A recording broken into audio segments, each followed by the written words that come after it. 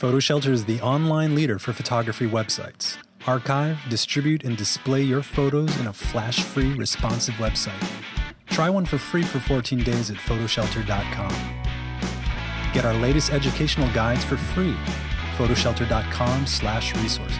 Aloha Friday, everyone. You photo lovers out there, you're watching I Love Photography Live. This is Alan Murabayashi coming to you from New York City, the home of PhotoShelter World Headquarters. We have another packed show for you today. Hopefully you are not watching us on youtube.com/photoshelter to see our faces, because Sarah and I were a little tired today. Got some bags under the eyes. But we're gonna, you don't want to see our faces anyway, so maybe you should check it out to see all of the images that we're looking at. Or you might be listening to the podcast by going to iTunes and searching for I Love Photography. As always, all the links to all the stories you hear today will be on blog.photoshelter.com. And with that, let's say hi to Sarah Jacobs. Hey, Sarah. Hey, Alan. How you doing? I'm tired. Yeah. Why don't we just talk about photos? Yeah, long week. Mm-hmm. Let's talk about photos. All right, let's do it. Now, Sarah, I know that you are not the biggest sports fan. No. But let me tell you something. Okay. There's a guy in New York, and his name is Derek Jeter, and he's been playing baseball in New York for the same team for 20 years. That doesn't happen anymore. That guy's got to be tired. 20 years on the same team. He's sort of infamously low-key with the press, and so I've never actually seen like a big spread, a photo spread and a big article on Derek Jeter. But, you know, he played his last game at Yankee Stadium last night. He won the game with a hit that brought the runner in. It was tied 5-5. He hit it, you know, Yankee folklore fashion. The guy scores, they win, everybody's happy. And then last week, this came out in New York Magazine. Christopher Anderson, as you know, he's a big contract photojournalist, worked for Time, etc., and is now the staff photographer at New York Magazine, and he photographed Derek Jeter. And this was the opening photo for it. And there are many photos in here, many of which were from a commercial that he was filming where Chris was kind of on set. It's a lovely photo of Derek Jeter. He looks happy. It looks very happy. I mean, the guy makes, you know, $1 billion a year or whatever he's making nowadays through endorsements and his contract. But, you know, scrolling down, first of all, I love that opening photo. And then I'm scrolling down and you see something like this. So it's his masseuse, his longtime masseuse, just beating him down. He's got a funny expression on his face. And there's like the Trivago guy in the background, or something's going on the TV in the background. And just like another really pleasant inside moment from the life of Derek Jeter in what looks to be a pretty sparsely decorated apartment. Yeah. Right? Are they in like an empty? Is he in the process of moving out? What's going on? Yeah, exactly. It's not, you know, he's got a ginormous mansion in Florida, so I guess he's keeping it, you know, low key here in New York. Who knows? And here's some other ones. You know, out of the car, like a lovely framed out of the car window shot. At home with his parents in Tampa, doing some yoga. And it's funny because normally you'll see Jeter either in sports action photos or you'll see him in an ad for Gatorade or Nike or whatnot. And to see this style of photography with such an icon, I just think it's great. I really like this photography. Yeah, you know, it's funny. Like you said, I'm not a huge sports fan, but I did catch the last like 5 minutes of this game while I was waiting for takeout at a bar last night. Yeah, and then everyone in the bar was freaking out, and I'm like, oh, hey, like, there's that guy. This guy? No, I knew of him, of course, but I was like, oh, well, glad I caught the last 5 minutes of that. So, I really like this essay. You know, there's sometimes when Chris Anderson shoots for New York Magazine, he gets a little weird. Yeah, his work can be very strange. His fashion work for New York Mag is definitely weird. Yeah, and he's had something like he had a set of photos 2 years ago where they were all kind of underexposed, or they were just really flatly toned. Uh-huh. You know, he experiments a lot visually, which I think is cool, but he doesn't always hit it. Mm-hmm. For these, which is, you know, it's like his forte, it's just straightforward photojournalism. Right. editorial style. Just really, really nailed it. So here's a little congratulations to Derek Jeter. I think he has 5 rings with the Yankees and 20 years. Nobody stays on the same team anymore. That's the other part of it, just because of the whole free agency thing. But so Derek Jeter, true New York Yankee and Major League Baseball hero. And nice work, Christopher Anderson. Yeah, nice work, Christopher.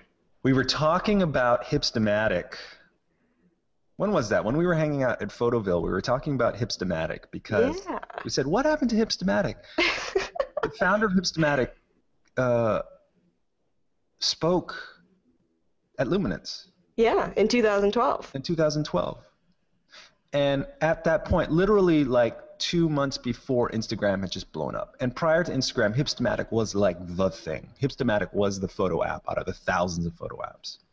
And Instagram came out, and Hipstamatic just kind of disappeared. And, you know, it had been known for sort of their filmy emulation. And they did some partnerships with people. I think they actually did one, Taro Kuyama, who's actually at Facebook now. But then Visco Cam came by, and now everybody's using Visco for all those emulation things. Right, so it's kind of like Instagram and Visco Cam and Hipstamatic. We didn't even know whether it still existed, and then on the Time Lightbox, we came across this. Literally the next day. We were about, what happened to Hipstamatic? And then this comes out like the following day. We're like, oh, okay. Yeah, so Hipstamatic is throwing together a little foundation to empower young people in the inner cities to use photography. And I couldn't think of like a better outcome. You know, if you're not gonna, if one day you're king of the hill in the photo world, and then the next day Instagram takes you out, and then you have sort of an identity crisis, and you don't know what's going to happen to the company, and then you say, you know what, F it. If this is the way it's going to be, I'm going to do something good for society. Yeah. So kudos to these guys who just said, you know what, we're going to do something for the inner city. It's all about the photography, and it's all about using photography to help people. Yeah, and within this article, they mentioned that their long-term goal is basically to provide grants for photographers, you know, working with either story grants or mobile grants, which is just great. I mean, good job, Hipstamatic, and working with, this is a great niche for them to go into to help teach students about photography. Although I can't imagine learning photography through Hipstamatic. Like, that must just be so, you know? It's like, okay, yeah, we're in 2014. That's just how it is. You know, that is how it is, because everyone takes photos on their camera phones anyway. Right. It's like they already own, all these kids already own the tool. Might as well teach them the skill. So it's pretty neat that they don't have to buy any more gear or anything like that. I can remember even, 10 years ago speaking to teachers who were in like photo education and being like, I'm teaching at the local junior high. I want to throw together a photo program. Can you recommend some low-cost cameras that maybe we could acquire? And you're like, okay, well, then there's the Canon, S50 at the time or whatever it was, and that's about $350 or whatnot. And so, you're at a public school and you're going to spend $3,500 to get cameras that are going to be out of date in a year. Right. Or you just say, all you kids have smartphones, pull them out of your pockets. Let's talk about composition. Let's look at photography. Let's go out and take photos. Yeah, pretty amazing. It's cool. Yeah. Speaking of which, iPhone. Sarah, I got the new iPhone 6. And look, you got the iPhone 5S. I did. Yes, I did. I finally upgraded from my 4. Which is, you went from 4 to 5S. I went from 5 to 6. We both had the same leap. True. Technology. We did. We got to up our Instagram game now. The iPhone 6 camera has not increased in resolution. It's still only an 8 megapixel camera. I say only because there are cameras out there that are 41 megapixels on a phone. And yet 8, for all practical purposes, 8 for any sort of mobile photography is more than enough. Yeah.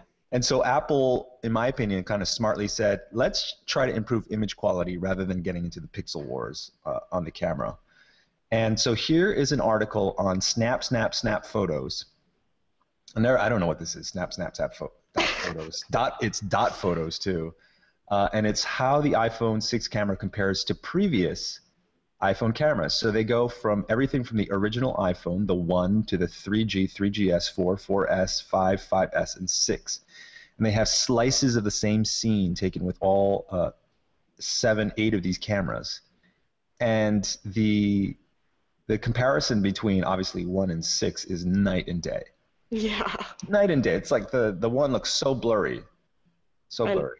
Yeah, it doesn't even, yeah. Was that a camera? I'm not really sure. Yeah. And between 5S and 6, well, in good lighting conditions, not that much difference. But we're looking at some strawberries in like good light. And between 5S and 6, not that much of a difference. Between 5 and 6, there's a difference. It's a little fuzzier. It's not as detailed. The tonal range isn't as good. And you keep scrolling down these images. And again, you can find this link on blog.photoshelter.com. And you scroll down through the examples, and then you get to stuff like backlit situations, and then you start to really see the phone shine. 1 through 5 on the backlit situation, it's sort of muddy, it's blown out, there's a lot of flare, and then 5S into 6, all of a sudden you see incredible control.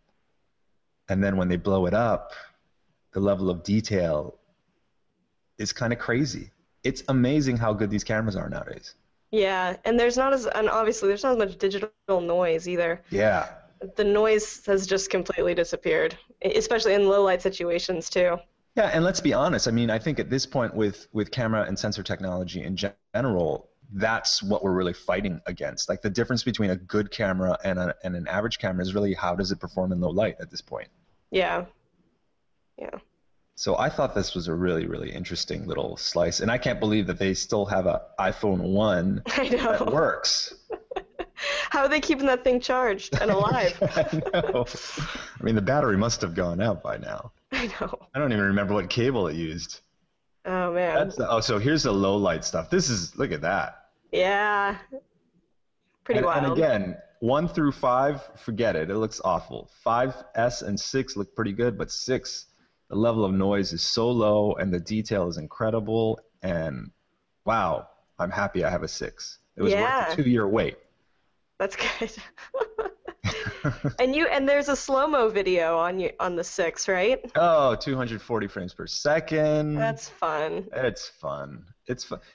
Because think about this before 240 frames per second in the iPhone 6, you had to go and rent like a Phantom camera. And the Phantom cameras, you can't really, first of all, they're hard to rent because not a whole lot of places have them because they're expensive. And some of them, when you rent like a Phantom Gold camera, because okay, I have a confession to make. Oh, okay. When I was challenged for the Ice Bucket Challenge, I said to myself, you know what, I'm going to do my Ice Bucket Challenge at 1,000 frames per second. Great. So I started inquiring around at how much it would cost to get a Phantom Gold camera, which can do, I don't know, 10,000, 100,000 frames per second, whatever it is. And the only place that I found in New York that rented them also said you have to rent the tech as well. You have to rent the tech for the day to operate the camera. Oh. So all of a sudden it was like $3,000. Oh my gosh. I ain't paying that. No. I just like a chain. You know what? And so I said, I'm just going to donate $100. Yeah. Well, now with the iPhone at 240 frames per second, I could have done it. Yeah, they should have started that challenge post 6 release. Why didn't they think about that?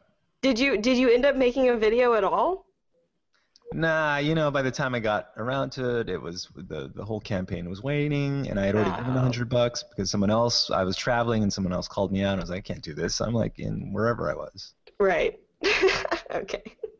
Anyway, 240 frames per second, great camera, iPhone 6. Super interesting to see the evolution of the sensor over the past, 7 years of iPhone evolution. Oh, yeah. Love it. Love those camera phones. The Forest Service says media needs photography permit in wilderness area, alarming First Amendment advocates. How much is that permit going to cost? $1,500. Wild. And if you're caught as media taking a still or video, you're going to be fined $1,000. Even just with your iPhone? Even with just your iPhone, if you're part of the media. And it's the Forest Service's director who said, "Oh, this was already a law," or something like that. Mm-hmm. And she said, "We're just trying to make sure that the wilderness areas stay preserved." But she doesn't even sound like she really knows what she's talking about. You know, and this is what pisses me off about it. We've seen so many instances of overreach by governmental agencies, whether it's cops. I saw a video last night. A cop, he stops a guy at a gas station who was sitting still. He asked the guy's like outside of his car. He asked the guy to get his license. The guy reaches into his car to get his license, and the cop opens fire on him and shoots him 3 times. Oh my God. I was like, are you kidding me? Well, wow. In that case, the cop was fired, and he's on trial for to go to jail for up to 20 years as a result of that. Because it's crazy. But we've seen so many instances of government overreach. Yeah. Here's yet another one where it's like there's not a problem, and now you're creating a problem. Because she was asked to cite specific instances where there was a problem, and she couldn't come up with any. Right, exactly. Which really just doesn't make a strong case for them. No, come on, people. Yeah, I know. It's just like, you know, a person gets into a position of power, and it's like I don't know if you took Psychology 101, but there was the Stanford prison experiments. And yeah. When you tell someone they're in the prison guard, they start beating the prisoners. Right, yes. So now the forest lady is like trying to beat down photographers. Right. This is just getting ridiculous. It's getting ridiculous. Well, I mean, I wonder if news publications, you know, TV networks or newspapers will just have to pay like an upfront fee for anybody that they are in contract with that's going to go out there and document these places. But newspapers don't have any money, and maybe the TV networks could, but you know, what about all the freelancers that are going out there? I can see a situation where if you're filming a movie or you're doing something for commercial purposes, then of course you should get a commercial permit. And that's fine, because the crews that come in when they're filming even like an indie movie is like 12 people. Mm-hmm. But if you're a photojournalist and you're covering something for purposes of news, that's crazy. That is your First Amendment right. You should be able to go wherever you want and take a photo. It's public property. The public pays for it. It's not like a private building. Exactly, yeah. Fight the power, I Love Photography fans out there. Yeah. Melissa Little is one of those people in the photojournalism community who is known by everyone. Not only is she a fantastic photographer, she spends a lot of time in education. She has been a leader at the Eddie Adams Workshop for years and years and years and mentored so many people. She also started a website called A Photo a Day many, many years ago. And she had, for all of this time, been working at the Tampa Bay Times as a staff photographer. And last week on Twitter, she announced that she took a buyout, and her last day will be October 10th. And the tweet says, "This wasn't how I pictured my career at the TB Times ending. My heart hurts for the newspaper industry. Took the buyout. Last day is October 10th." And there's just been a tremendous outpouring in social media, on Twitter and Facebook, of people saying, "Wow, you're awesome. You're the best. You helped me so much when I was younger. You know, this is the worst news for freelancers in Florida because you're going to take all their business." I mean, she's a really great photographer. Right. Really great photographer. But I was thinking about this in the context of all newspaper and magazine photographers out there who have staff positions. And I don't mean this in a callous or insensitive way, but you're crazy if you haven't planned for this transition. Because there are going to cease to be staff newspaper jobs. And I think that all of the people who went before that transitioned out of these positions, and you know, I think of like Robert Seal, who saw the writing on the wall when he was working for the Sporting News, and he said, I gotta transition my business, and he started building a freelance business simultaneous to his staff position. And when he thought that the level of income was commensurate with what he was making, he quit on his own accord, on his own schedule.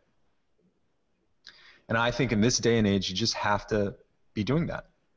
And there's enough people that have done it that you can go out and figure out how to do it. But this is tragic. It's tragic for the Tampa Bay Times. It's tragic for the newspaper industry. It's tragic for Melissa, but I have no doubt she's going to be successful. But I hate seeing this stuff. And I want photographers to be proactive about it. Yeah, she absolutely will. I mean, her work, is so strong and stands, so she'll be fine.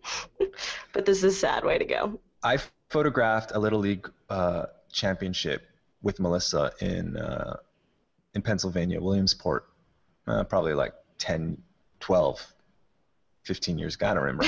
It was a long time ago. And again, it was a situation where you're at the same venue, at the same event, in nearly identical photo positions, and then you look at your photos and you look at her photos, and it's like you were at a different place. Just because she's so good. I mean, she had photographed a lot of Little League. She knew what was up, and her eye is like 20 times better than my eye, at least 20 times better than my eye.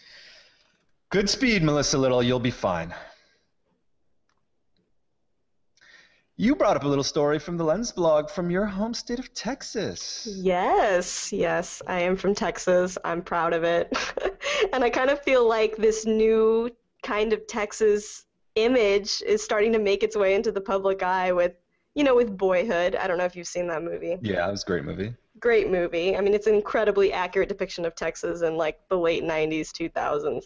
But no, this series on the Lens blog is by Nancy Newberry, and she's based out of Dallas and Marfa. And she wanted to create a series on the state she lives in that was, different than the rodeos and, the hats, the cowboy hats and all of that type of culture. And she created this very dreamlike series, and she discusses that when she was going through the images, she even realized that she had taken a photo that was a dream she had previously had, which is that gave me chills when I read that. I just think that's so great. But she photographed a lot of cheerleaders and band kids, which is a huge part of Texas culture. Huge. Yeah. Even I know that. Right. Yeah, it's like a Friday Night Lights type of thing, of course. But I just love these images. I mean, they're very quirky. There's something off, about each of them. And she puts her subjects on the edge of things, right? So sometimes their face isn't even showing because they're in the shadow. Right. It's just sort of off center, and I love that about it. Yeah, you see. If you were following traditional compositional rules, I mean, she cuts off body parts. She puts people in shadows or half in shadows. Mm-hmm. She likes the use of these strips of light. Yeah, a lot of photos. Yeah, exactly. Yeah, a lot of diagonal light coming through. They kind of. I mean, some of these remind me of when we were talking about Flickr's 20 Under 20. The sort of the color palette and some of the sensibility with the young people in the images. Yeah, she's taking pictures of teenagers. Yeah. So. But this first image is great because I actually love the fact that the girl, the cheerleader leading the pack, is almost completely cut off by this brick post. Right. There's something very dynamic about that because she has the 3 little ducklings behind her. Yeah. Yeah, man, these are cool. These are cool, quirky photos. Love them. Texas is a dream state. John Workman at our office, who just got married. Congratulations, John Workman. Sent me this article. Well, it was an article that went to this website. It's a Japanese photographer, Hitoshi Kanzaki. Hitoshi has no use of his legs, so he rolls around in a wheelchair. And he decided to get a little mount on the back of his wheelchair. It's just a little magic arm and super clamp. And he posted a camera on top of it on the back of his wheelchair. And he just sort of motored through Tokyo and he took photos with it. And the project is called Our Street View. And initially, I think when you look at them, you say, well, they're not that well composed. That was what I thought too. Yeah. And then I kind of looked at them, and a couple things stuck out. Well, first of all, he said there's the inevitable comparison to Google Street View. because the images are taken basically at the same height as the Google car, but these photos have been taken sort of intentionally, not for mapping purposes, but for documentation. And the other thing that I thought was interesting is the corner of his shoulder appears in a lot of the photos. So in the lower left corner, you'll often see his shoulder, and I thought that brought a little flavor to the images that are obviously sort of devoid from the Google Maps images. He usually carries around like a medium format camera. And then for this project, he just kind of went around. He got an exhibition out of this. And I think they're sort of normcore-ish in, if we can use that term for photography. But I think that it's an interesting concept. Yeah. Yeah, these don't blow me away. I mean, at all. You're not a fan. You're not a fan. No, I'm not really a fan. They don't do much for me. And so, do you think that you know, we see situations with blind photographers, and here's a situation with a guy who can't actually physically stand up, and since he can't really stand up, then he's really limited in the movements that he can do to frame a photo. That's true. Yes. Give him any bonus for being like, okay, that's a cool concept at least. I like I think the best part about the series is the shoulder in the corner as that visual cue and visual reminder of I am sitting down. I am not 100% mobile. Right. But other than that, I mean, he could still wait for the moment to happen. This is true. Better. This is true. And also, like, the color palette is just pretty, like, blah to me. So. It was unclear to me. Here's one where you can see him in the reflection. It's unclear to me whether he has the camera just on an intervalometer or whether he's actually triggering. Oh, right. And so whether that limits sort of his capabilities. Oh, because it looks like I don't want to make too many assumptions, but it looks like maybe he has kind of restricted use of his hands as well. In which case, it does make it very interesting to say, wow, I don't have a lot of mobility at all. I don't have any manual dexterity. Here's my concept, and I'm going to go out and execute it. Yeah, maybe I'm just giving him props for trying. Okay, he definitely deserves props for trying. All right. Oh, man. now I feel bad. Some of his medium format stuff, he shoots a lot on film, is quite nice. You know, I'll say with those things as well, like the composition, he doesn't always nail the focus. But again, if he has limited mobility, that's going to be a problem. Right. I'd be interested to see his film work, definitely. Yeah, we'll look at that offline, huh? For sure. Yes. Okay. Richard Prince. We had a copyright Law School 101 was the panel at Photoville that we hosted for our Luminance talks, and we had Bill Kramer and Vicky. Oh gosh, I don't remember her last name. I'm embarrassed. She's a copyright lawyer. And they were talking about a number of different things, and one of the things that came up was Richard Prince. Richard Prince, as you may know, is a conceptual artist, and he's basically made his name by appropriating other people's art and then cutting something out or pasting something on. So there was a situation of Prince versus Cariou. Cariou was a guy who had been shooting Rastafarians for many, many years. He came out with a book and an exhibition, and then Cariou was not commercially successful. He was not well known. Richard Prince went in, took his photos, and then put electric guitars in the hands of these Rastafarians in the forest when they were like carrying like a stick or something like that. Or he would cover their eyes, or he would put a blue piece of construction paper or whatnot. And then those images sold for hundreds of thousands of dollars. Made Richard Prince very wealthy, very famous. Cariou sued him in what to me is a very obvious misappropriation and a copyright infringement. Yeah. But in whatever district that the case came in, they sided with Richard Prince. Oh, wow. And so Richard Prince is able to basically do this until there's another challenge, and then they're successful. His latest art project, which is showing at the Gagosian Gallery. Gagosian's a very famous art dealer here in New York City. is Instagram art, where he's appropriated the feeds of famous people. Here's one of Pamela Anderson. And the only change he makes is he adds a comment as if he commented on the Instagram image itself. So here's one of Jeff Koons, one of his balloon animals, and Richard Prince just uses a whole series of emojis. Richard Prince for emoji, emoji, emoji, emoji, emoji, emoji. And then he's printing these out very large on Canva. Yeah, he's printing them out very large, and he's selling them for like $100,000 a piece. Wow. Now, the interesting thing about this is that the gallery is not open to the public. It's by appointment only, and I guess you have to be sort of a known quantity in the art world, as in you're capable of buying this art if you want to see the art.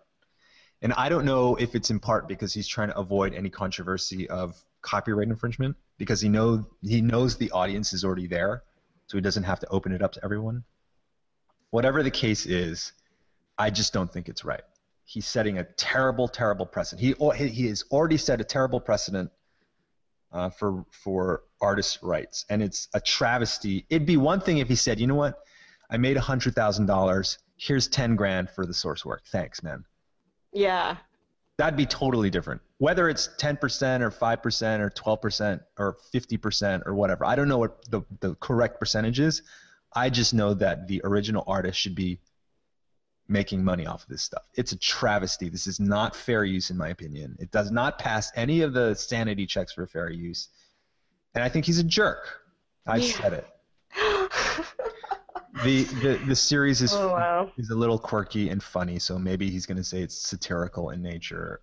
I cracked a smile at some of them, so maybe I fail my own test, but this ain't right, man. No, it's really not. It's not, and especially, I mean, even these celebrities, like he has a Sky Ferreira one, she, within her caption, did not give credit to the photographer. Who knows who took that picture? Yeah, this is we as a public don't, or we as an Instagram follower of Sky don't. You know, it's not, yeah, it's, this is really dicey and not cool. Instagram.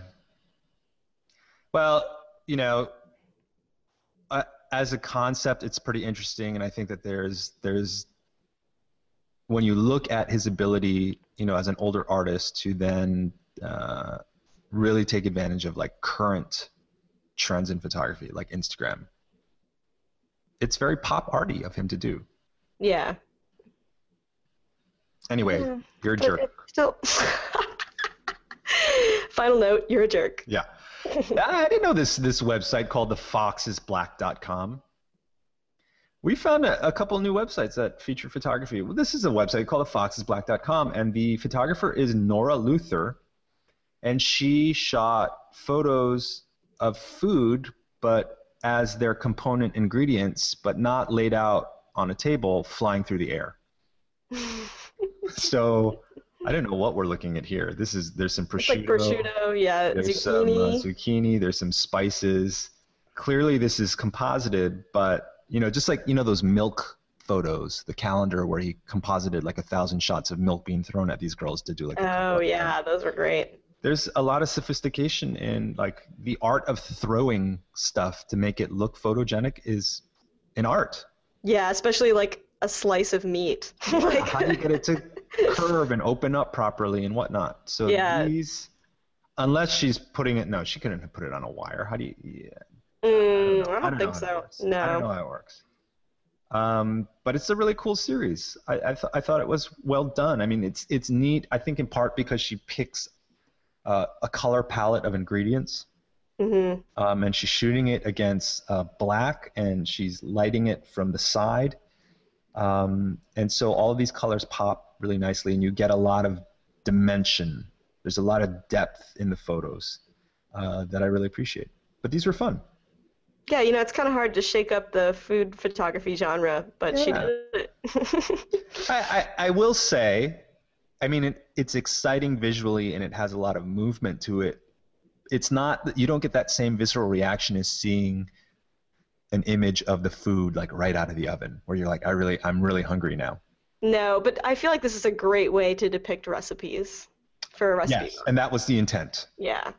Right. That was the intent in the first place. So mission accomplished. Good job, Nora. So I saw this series by Nora, and then I started poking around the Fox is Black. So here's another one from the Fox is Black. Michael Wolff photographs the shadows of trees in a film noir style. So we were talking about Hitoshi's images, and you said I wasn't blown away by these images. I actually wasn't blown away by these images either. But I thought it was super interesting conceptually. And so I have to give props conceptually. Like it's a certain time of day to get particular shadows. He staked out trees that he thought cast shadows. Some of them are hard, some of them are a little bit softer edged. He found these backgrounds that he thought was interesting, and he went out and did it. Yeah, I know. I really like these. I mean, there's something so stark and precise. Yeah. I mean, obviously, Michael is an amazing technically, he's so talented. And I really love them. But I kind of had the same thought when I first viewed them. Like, I feel like this might be something that you turn into your Photo 1 darkroom class, like in your role, and your teacher just kind of like overpasses it and is like, no, this is a boring shot, continue on. But they don't hit you sort of viscerally. You have to kind of look at them and then look at them in the series to appreciate what he's done. Yeah, agreed. But it does create this kind of this mood, film noir. And they mentioned in the article sort of the juxtaposition of the urban landscape with the shadow of nature against it, which I thought was also interesting. And he did these all, well, it looks like most in the fall and the winter, so it's not like these like lush leaves. It's just this like stark. Well, here's an interesting one, and again, all of these links you can find on our blog at blog.photoshelter.com. But it's an iron railing that has a vine pattern to it next to a tree that's budding with some leaves. And so it's an interesting juxtaposition of shapes that are kind of similar. One is a man-made, quote, organic form, and the other one is truly organic. Yeah, that is nice. All right. The last set of images for the day, we always try to end up on an upbeat note, and this thing went super viral. It is a series of photos by the American photographer Sandro Miller. And Sandro teamed up with the actor John Malkovich to recreate iconic portrait photos from history. So we're looking first at the Migrant Mother by Dorothea Lange. That was part of the FSA program, photo program back in the 20s and 30s. And, if you looked at it really quickly, you'd think this was the original image. These are very funny. Yeah. Come on, John Malkovich, what a great actor. I mean, he really embodies all of these characters in every single shot. He just nails it. And he's not using like prosthetics, but here he is as a Hitchcock in Albert Watson's photo, and he just makes his face look really fat. Yeah. He might be wearing, I think he's got a padded suit on to get a little bit more girth. But his face is just his face. Now, the interesting thing that I thought about when seeing this was, first, obviously, everybody reacted to how funny these were. But then I thought about what a great way to sort of learn photography and photographers and photographic styles through the use of humor. Because you ought to know every single one of these photos. Whether you're a photographer or not, you ought to know these photos. And if you are a photographer, you ought to know who the photographer was in all of these photos. Right. Because they are sort of very iconic. So, I mean, it looks like Warhol. This looks like Warhol. It does. Annie Leibovitz cover with John Lennon and Yoko Ono for Rolling Stone. I don't know that this guy Arthur Sass, who took the Albert Einstein photo, I actually don't know his story. I don't know whether he was that famous or not, but that is a great photo. Yeah, but, Bert Stern, David Bailey, Gordon Parks. I mean, there's just so many. Herb Ritts, Arbus. I mean, come on. Yeah. And then Karsh for the Hemingway portrait at the end.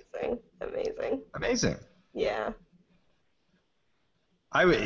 People should do more of these, where they recreate stuff and they talk about who the original photographer is, and they generate interest in photography, because celebrities can do that. Celebrities can do that.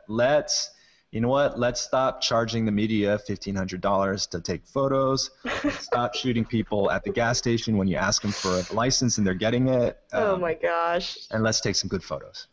Let's go do that. Woo! Another full show. We can go back to our faces, even though we didn't want to show them now, but here we are. Sarah J., our next show. Well, I will be in Jackson, Wyoming for Rich Clarkson's Photography at the Summit Nature Workshop. That's right. Are you excited?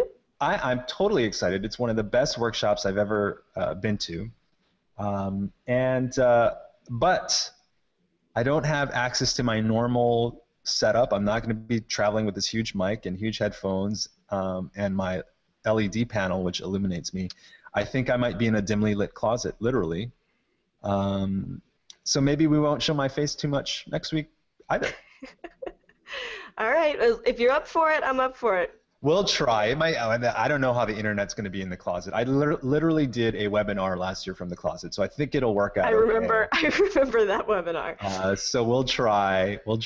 But in the meantime, take some nice photos. We'll see you next week, Sarah. So for Sarah Jacobs, this is Alan Murabayashi signing off on another episode of I Love Photography Live. Thanks for joining us. Bye-bye.